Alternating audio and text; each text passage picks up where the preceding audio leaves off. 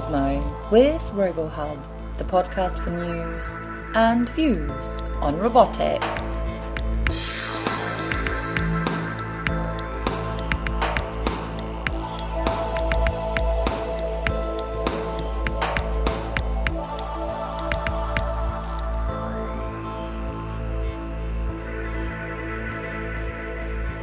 Hi and welcome to the latest episode of the RoboHub podcast. Today we'll be talking about the pretty fun topic of robot toys.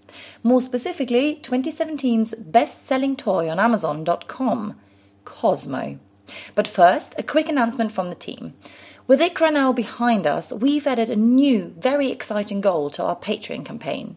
We're asking you, our listeners, to help us cover the 2018 International Conference on Intelligent Robots. Intrigued? I'll explain more at the end of this episode. For now, let's get back to today's topic, robot toys. At Anki, a consumer robotics and AI company, they started with Anki Drive and Overdrive, an intelligent battle racing system made up of self-aware robot cars and your smartphone used as a controller. But now they are all about Cosmo, a tiny intelligent robot that fits in the palm of your hand and is built to be a game-playing machine.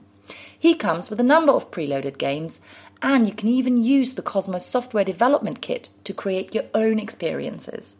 Our interviewer Abate spoke to Andrew Stein, Technical Director of Computer Vision at Anki, about some of the challenges of designing interactive toy robots, Cosmo's development, people's reactions to Cosmo, and what's behind its success. Hello, and welcome to the RoboHub podcast. Could you please introduce yourself? Sure, this is Andrew Stein from Anki. Hey, Andrew. Could you tell me a little bit about what you're doing at Anki and what Anki is doing in general? Sure. So Anki is a consumer robotics company here in San Francisco. And I work on a project called Cosmo. And we make different consumer robots, mainly focused in entertainment at the moment.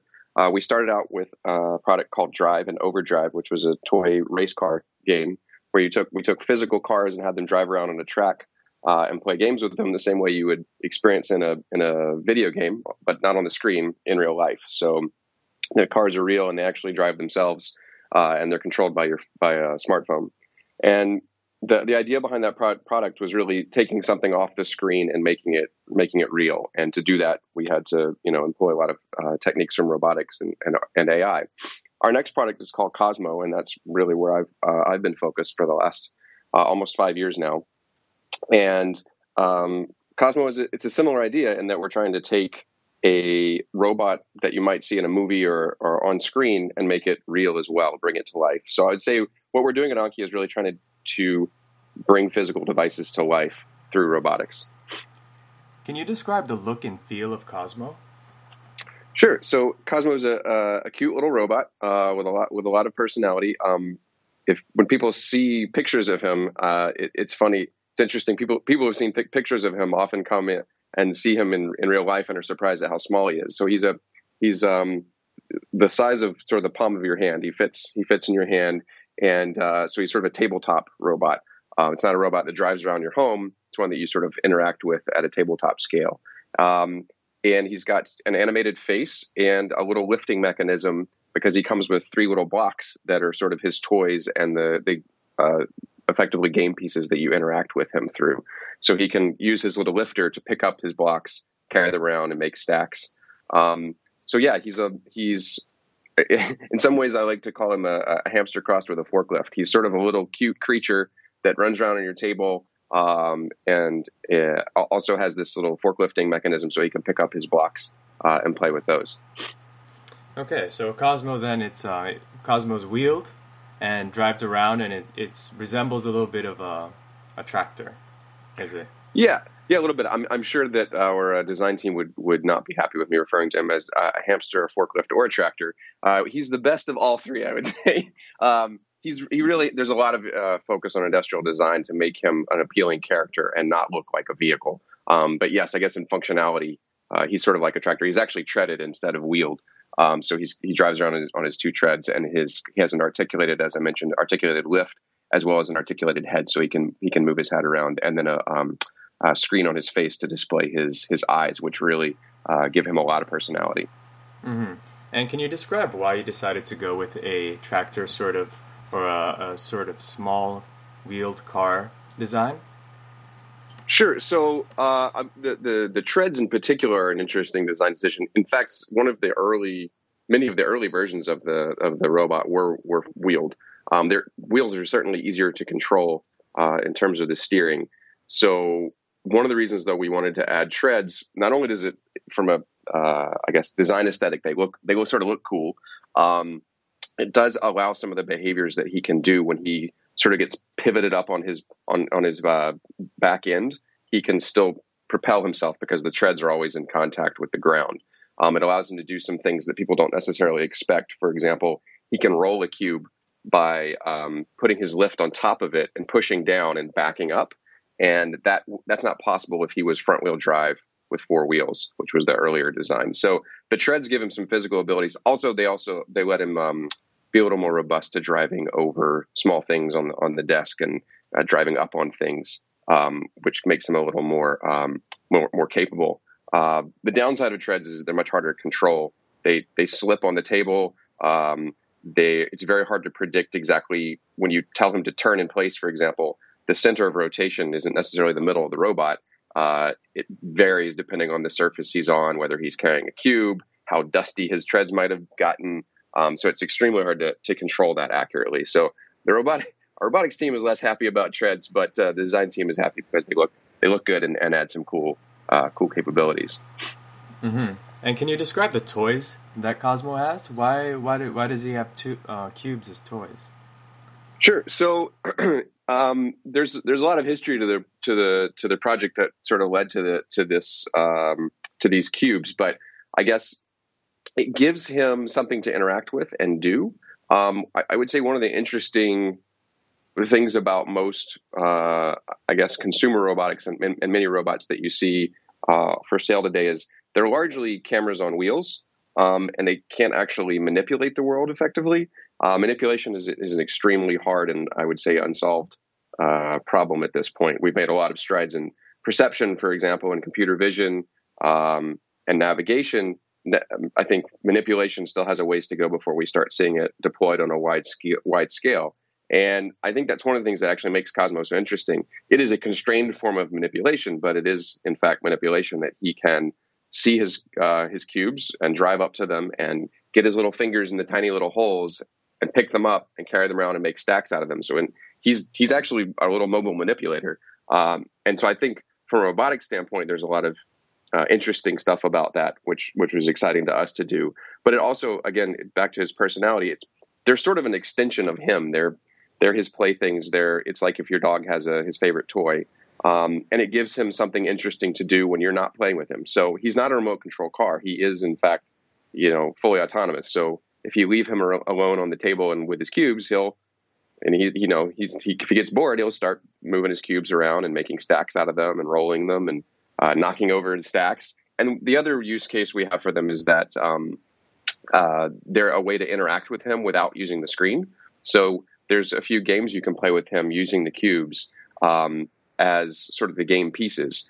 For example, there's a game called Quick Tap where you're both trying to tap the cube the faster. So the cubes have little lights on them, and the cubes will show different colored lights. And when both cubes have the same light, you're supposed to tap.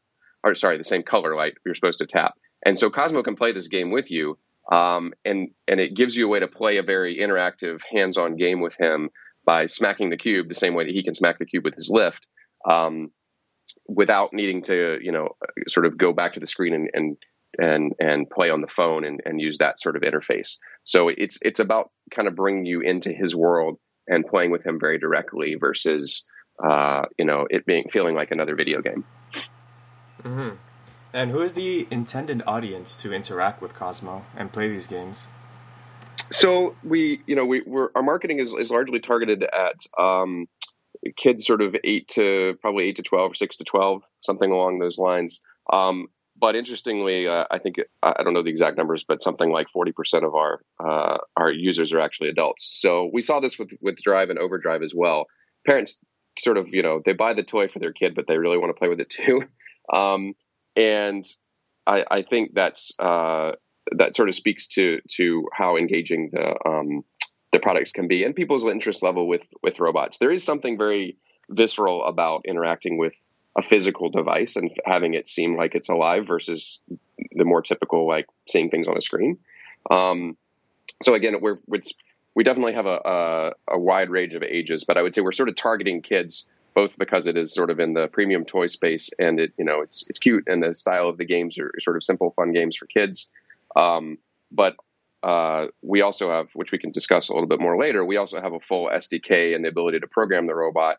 And we've picked up a lot of interest, I think, on hobbyists and adults who are interested in robotics and programming as well.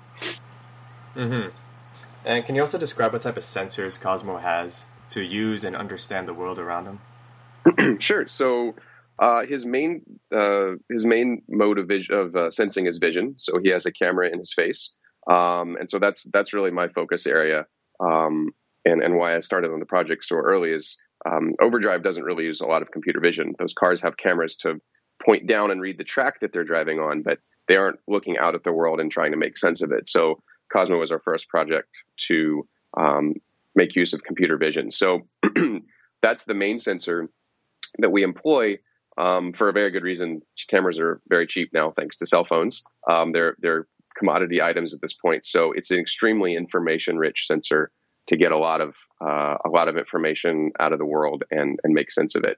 So the camera in his face is the primary sensor. He also has a little sensor on the bottom, which points downward to prevent him from driving off the table, so he can sense cliffs. Since he only has a single camera, he doesn't have depth perception. So that cliff sensor allows him to sense drop-offs. So he'll stay on the table for you. And then internally, he has encoders and an IMU, an inertial measurement unit, which allow us to know where he is, how he's driving around. So his IMU is sort of his inner ear, so he can sense when he's been turned, and he can feel that the same way that you can. And he has encoders on his motors that drive the treads, as well as his head and his lift. And so those allow us to know the position, or really to do position and speed control on all the motors, which is how we make his put his lift in a particular position, or drive him at a particular speed, or make him turn at a particular angle, move his head to a particular angle. And then all of those things are also very important for how he's animated. Mm-hmm. And what type of computer vision algorithms does Cosmo employ? Sure. So I guess the main two things that are immediately obvious are techniques to see his cubes. So he has to both detect when his cubes are in his field of view, right? He has to see them in the image, and they can be anywhere. You can be holding them up off the table. They can be way out in front of him. They can be smack dab in front of his face. So he's got to be able to find those cubes in his image. But beyond that, he also has to be able to figure out their pose in 3 dimensions. So for him to pick up those cubes, he has to do pose estimation so that he knows exactly where they are with respect to him, so that he knows how to get himself in position. And so that involves some 3D computer vision to do that estimation of a 3D pose from what is really just a 2D signal and image. So that employs a lot of classical computer vision techniques. And then there's also face detection and face recognition. So Cosmo does see your face. He can also actually see your cat and dog's face as well. And for human faces, he can also do face recognition. So you can introduce yourself to Cosmo and tell him your name. And once you've been introduced and he scans your face, he can remember it, and he'll remember up to 10 different people. And so when he sees you, he again, it's a similar issue with the cubes as with the cubes. He detects where you are in the image, and he can turn towards you, make eye contact. He has a rough idea how far away you are, and we play a little trick there by using the fact that the distance between human eyeballs is pretty standard.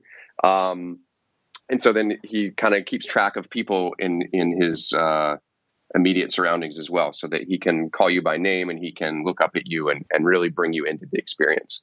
Those are probably the two main uses of computer vision. There are some smaller things under the hood that we do for him, realizing there's interesting things in the world in front of him as well, by looking for sort of interesting stuff on the ground plane in front of him, and that allows him to get interested in things that are in front of him that he can't otherwise sense in any other way. Right? He doesn't have a depth sensor, so it allows us to see out in front of the robot and drive up to things and at least feign interest in them, again, to give him more personality. It sounds like a lot of these algorithms cost a lot of computing power. Has that been a challenge, doing it locally on a small computer board? Absolutely. So, interesting question. It is something I didn't actually explain clearly, so I'm glad you asked. So, we did actually initially start out doing all of this compute on the robot. We realized that was just going to be too constraining, given the price point that we were trying to hit to make this a consumer product. So, one of the tricks that we played with Drive, as I mentioned, is that those cars were controlled with your phone. So the cars don't have a lot of smarts in them. They're really just doing the very raw signal processing, and then your phone is actually controlling where they drive via a Bluetooth connection, Bluetooth Low Energy. So we wanted to do a similar thing with Cosmo, so that we could take advantage of the compute power everybody has in their pocket. And offload some of that to a phone or smart device. Now, the challenge there is that to do it with computer vision, we need to send images up to your phone, and there's just not enough bandwidth over Bluetooth Low Energy to do that. So we actually established a Wi-Fi connection, direct Wi-Fi connection between your phone or tablet and the robot, and his images are being streamed to your phone. Now, I want to emphasize that's a closed network, so there's no connection up to the cloud or Anki servers or anything like that. So all that computer vision and all the path planning and the AI and behavior system, all the animation system is actually running on your phone. And the images are streaming from the robot to the phone, being processed, decisions are being made, and then the results and the control system to drive the robot are actually sent back over Wi-Fi as well. So they're sort of streaming in both directions. Now, that gives us the big advantage of having a lot more compute for lower cost, because we can take advantage of your phone. The downside, of course, is that we now have latency. So there's a delay in how long it takes for the image to get from the robot to the phone, be processed, a decision to be made, and the command to be sent back to the robot. So there's a lot of challenge and technical detail in there about how do you deal with the latency in both directions of controlling this robot across that Wi-Fi link, so that he doesn't feel sluggish or slow. We can't have him take a picture, send it up, sit there, wait, have the control come back, robot does something, take another picture. Right? He's got to seem like he's still alive, even though his sort of control signal is running a little behind. Mm-hmm. So on the phone, are you running something alternative to OpenCV to do the image processing and computer vision algorithms? Sure. So, OpenCV is really just it's a library of low-level computer vision functions, right? It doesn't necessarily solve anything for you end to end. It's a tool just like, programming in C++ is a tool, or any other library of functions for any other purpose is a tool. We still have to build everything on top of it. So we do use some data structures from OpenCV. There are some low-level functions we use, but particularly in terms of the cube detection and pose estimation, we rely on some functionality from OpenCV, but a lot of that is pretty much custom built. So OpenCV is a tool that we employ, but there's also just a lot of stuff built from the ground up as well. Mm-hmm. And is this also limited then to certain types of phones that have enough computing power to be able to handle this? I should know this off the top of my head, what the minimum iOS version is, for example. I think it's iOS 5. I'm not sure, but it's pretty much any recent phone. So that's not really an issue. Yeah, it's not like you need an iPhone 8 or, iPhone 10 or the greatest Android or Google Pixel or something to run this. So this product was starting to be developed, I guess this back in 2013. So, and we were still running on all the phones that we could run Drive on. So, pretty much any smartphone. In fact, it'll work on a Kindle Fire, which is not a super high powered tablet either. So we still had to do a lot of work to make sure that we could do all these algorithms at reasonable frame rate on devices that were generally available. I mean, we have to understand, right, that for our market, we can't expect every kid we want to play with Cosmo to have a super high-end phone. Mm-hmm. Yeah, and roughly what frame rate and resolution is the video that you're streaming back and forth over Wi-Fi? Sure. So Cosmo's camera is called QVGA, which is 320 by 240. And the camera is actually higher resolution, but we only use it at 320 by 240. And it streams at, we're actually operating at about 15 frames a second. So it is funny. People often want to know, how many megapixels is Cosmo camera? And I think because of consumer digital camera space, that spec has gotten massively overblown. The number of pixels is really not the issue with computer vision. In fact, high resolution really just makes things harder because it gets really slow. So there's a lot of information even in a very low resolution image. So it may not look good to a person the way that your phone camera is, but the use is not one of making pretty pictures. It's how do we extract information from those images, and low resolution is totally fine. And with the low resolution camera, is there a limit on how far a person can be before they just become too blurry or too few pixels? Right. You're right. So that is the constraint. Obviously, you don't have enough resolution. He can't resolve you or his cube. But for the purposes of a robot of this scale, he can easily see people 6-8 feet away, and he can see his cubes probably 1 to 2 feet away, which at his scale makes total sense. It's all driven by what feels right on the robot and for his personality and for the product, so that resolution meets those requirements. Mm-hmm. And when I look at the videos of Cosmo in play, I'm always taken aback by how expressive and engaging the robot is. Could you describe some of the different behaviors and the physical design that enables Cosmo to be so expressive? Yeah, so I'm glad you asked, because that's sort of the other giant half of this product that we haven't really touched on yet. I think so far what I've talked about is more the engineering technical side of making what is more typical the robotic side of things that people think about with robots. But the other huge part of this project is how to make him seem lifelike, not just because he's smart and has computer vision and does it, quote unquote AI. But to make him seem lifelike in terms of his personality and character. And I think that's the other huge piece of the product. And we spent an enormous amount of time developing that side of things as well. So in addition to all the, mechanical engineers, electrical engineers, computer scientists, roboticists that we have working here, we also have a team of designers, character designers, and animators who work on the product. And these are, animators that have come from the movie industry and from video games, who have a lot of experience animating things on screen and bringing to life, various characters on the screen via tools like Maya and their understanding of what it takes to make very subtle changes in motion or expression to give a sense of a particular mood state, or whether the character is happy, unhappy, excited, etc.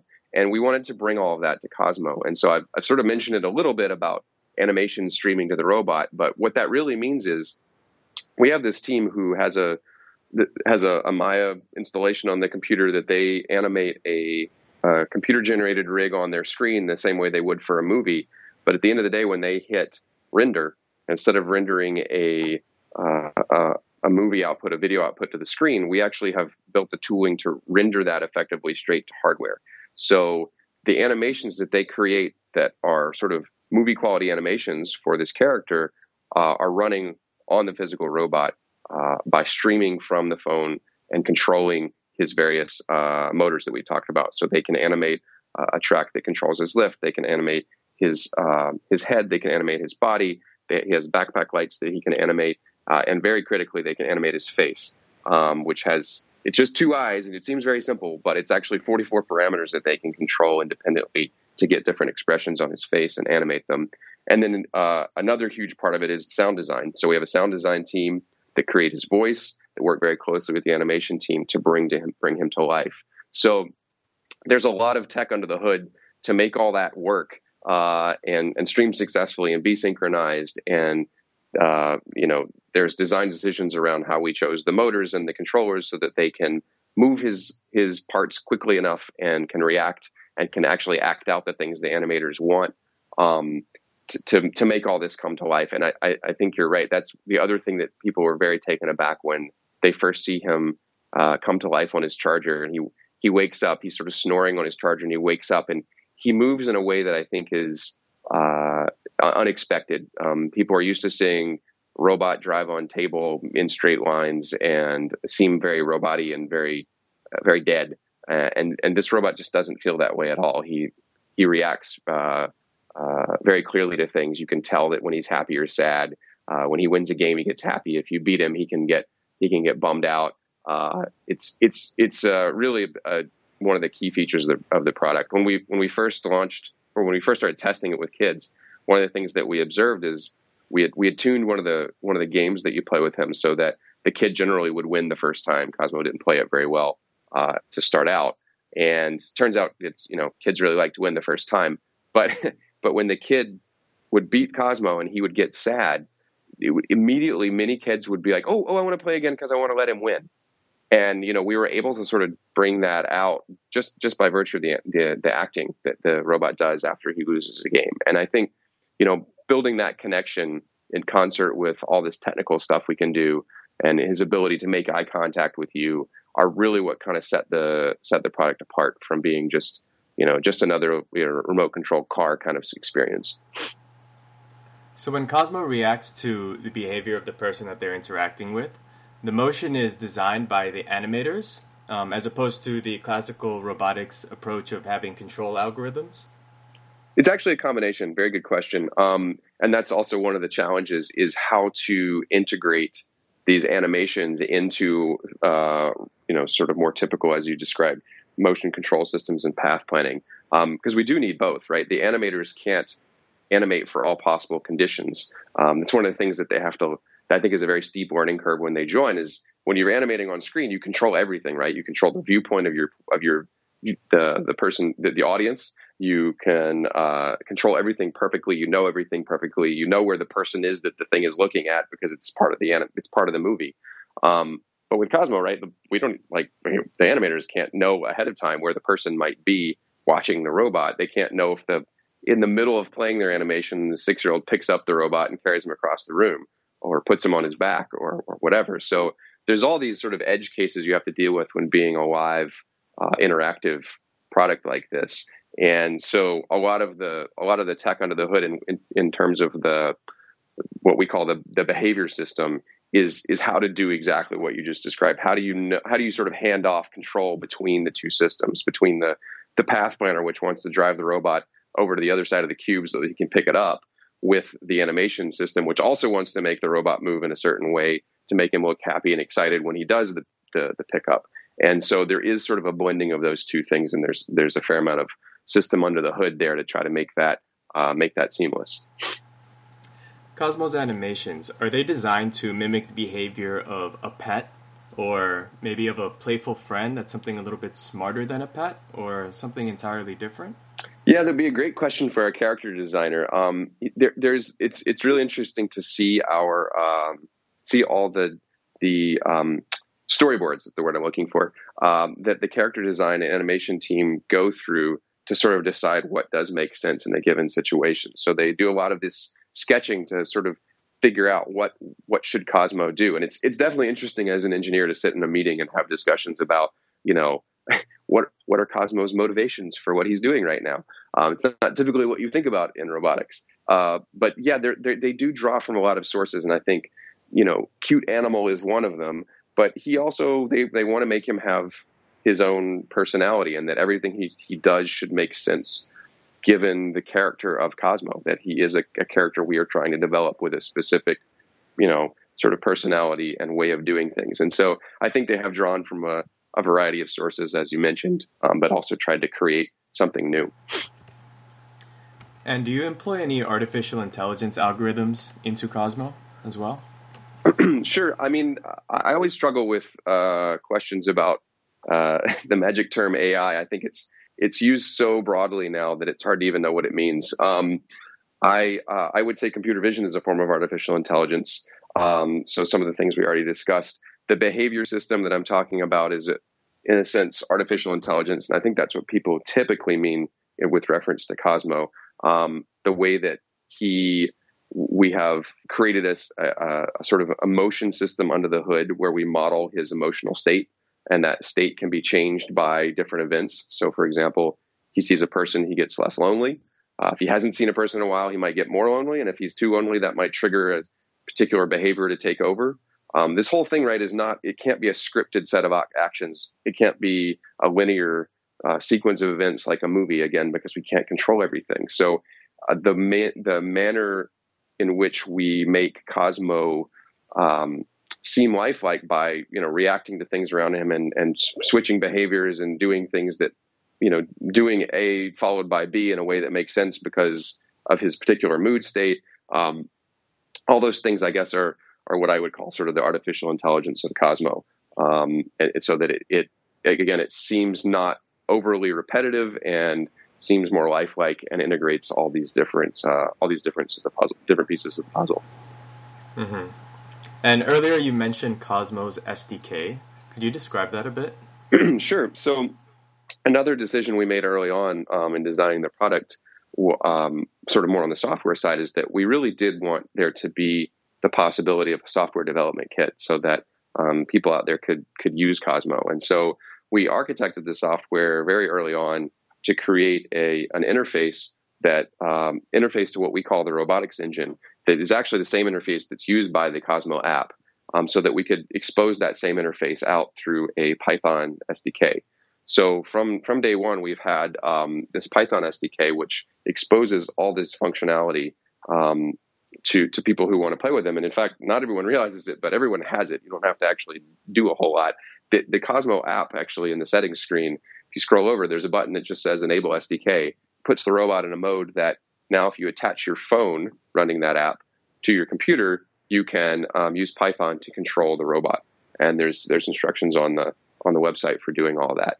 And the really cool thing about it is that unlike a lot of sort of typical robotics platforms and APIs for kids, it provides an incredibly wide array of functionality. So you can do the sort of typical things of, drive wheel at such and such speed or blink backpack light, but you also have to get very high level controls for utilizing the face recognition system and, detecting his blocks and having him pick up blocks and use the path planner. You can get the raw image feed if you want to do your own vision work. And so what we've seen is that people have adopted this at a wide range of levels. Both Carnegie Mellon and Georgia Tech use Cosmo in some of their classes. We've had a couple of programming camps now. One of them, ID Tech, has launched a couple of classes for this summer where they're built around Cosmo. And we've seen a lot of interest in people using them as research platforms. Professor at Carnegie Mellon, Dave Turetsky, has built his own programming language for kids called Calypso on top of this. So it's really taking off in terms of providing a really full-featured set of robotic programming functionality to people through Python. We had to build it all to make the product, and it felt right to make it to then be able to expose that for people to do what they wanted. And I would say the other interesting thing that we didn't really expect is beyond using it for sort of programming and robotics, people have used it for creative purposes. So there are YouTube channels built around movies made with Cosmo where people use the SDK to script him and have him say things and say his lines and act out little sequences. And they're super creative. A lot of really interesting videos have been made, and so we enjoy sharing those as well. Mm-hmm. And is this geared as an educational tool, or is it also geared as a tool for third-party companies to use to build a product around Cosmo as well? So it's definitely more the former. So I wouldn't call Cosmo a platform for building other products yet. It's really this is more for exposing the functionality to hobbyists and education. Along those lines, I should mention as well, The SDK is where we started, but you could argue it's also at one end of the spectrum, right? It involves Python, and it involves a certain level of programming ability to really get into that. The other piece, the other end of that spectrum for really novice users, either adults who have no idea about programming or young kids, we added another piece of functionality last year to the app, which is called Code Lab.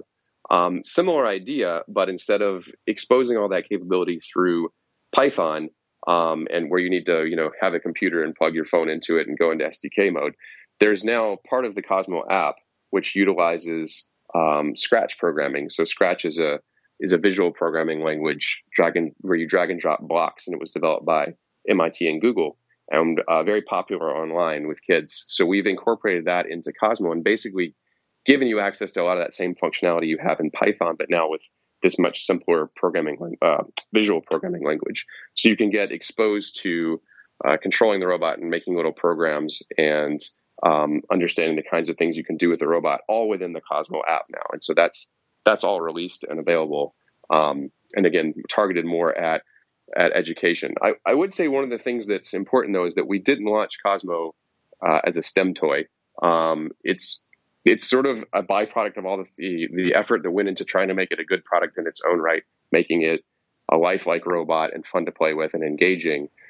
The SDK and the Code Lab stuff is super powerful, and I think a really interesting aspect of it. But I think one of the reasons it's so compelling is that we started from the other side. We didn't start trying to make a STEM toy that's for teaching kids to program. I think that's very hard to do successfully. We started by trying to make a really cool robot, which has a lot of personality and is super engaging. And then by virtue of all the stuff we had to build to make that happen, it makes Code Lab and the SDK full featured and interesting in their own right. And as single board computers and GPUs get more powerful and hardware in general starts to accelerate, do you see robot toys and maybe even Cosmo pivoting to doing local computing?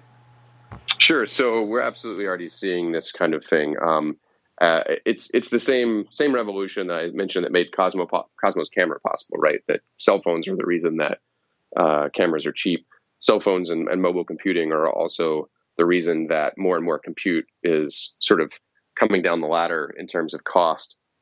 Things that were in the phones, 2 or 3 years ago that were the super high-end phone are now the cheap chip. So, that as that continues to happen, and as we start to see more and more of specialized hardware for deep learning and computer vision being made available and coming down in cost, I think that's where we're going to start seeing an explosion of this kind of thing, this kind of smarts in devices happen. And it's interesting because you kind of get it on both ends of the spectrum that there's, I think, a movement towards pushing things down into the hardware because the hardware is getting cheaper, but also doing more and more stuff in the cloud. So I think both, there's a time and a place for both. And I think both of those things are certainly going to continue to grow.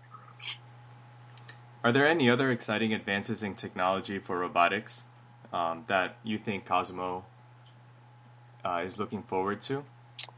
I guess so. For Cosmo specifically, I guess I would speak more in terms of just robotics in general and for Anki. So I think some of the things we just mentioned, I think the specialized hardware for doing a lot of deep learning and more computation on board, I think those are going to pay off big.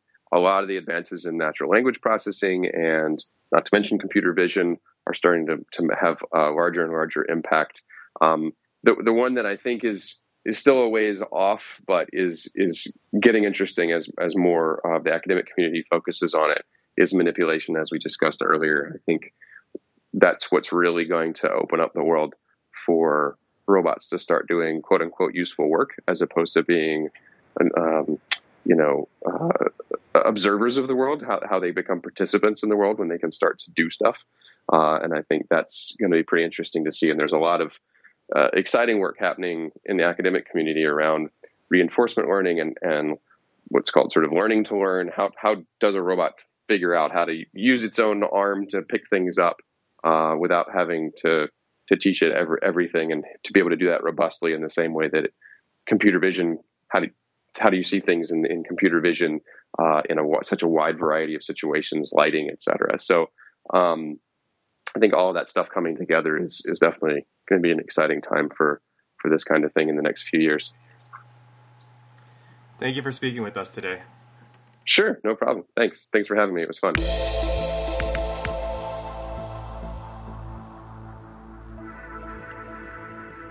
And that's the end of our interview. But as promised earlier, we wanted to tell you more about our new Patreon goal, in which we are asking you to help us cover the 2018 International Conference on Intelligent Robots.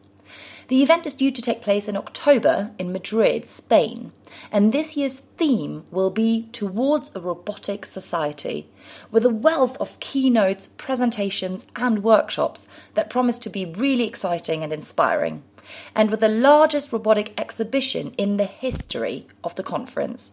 We'd love to bring you the latest from the event in upcoming podcast episodes, so visit robohub.org/podcast to find out more about how you can help us get there and to listen to all our past episodes. We'll be back in 2 weeks' time. Until then, goodbye.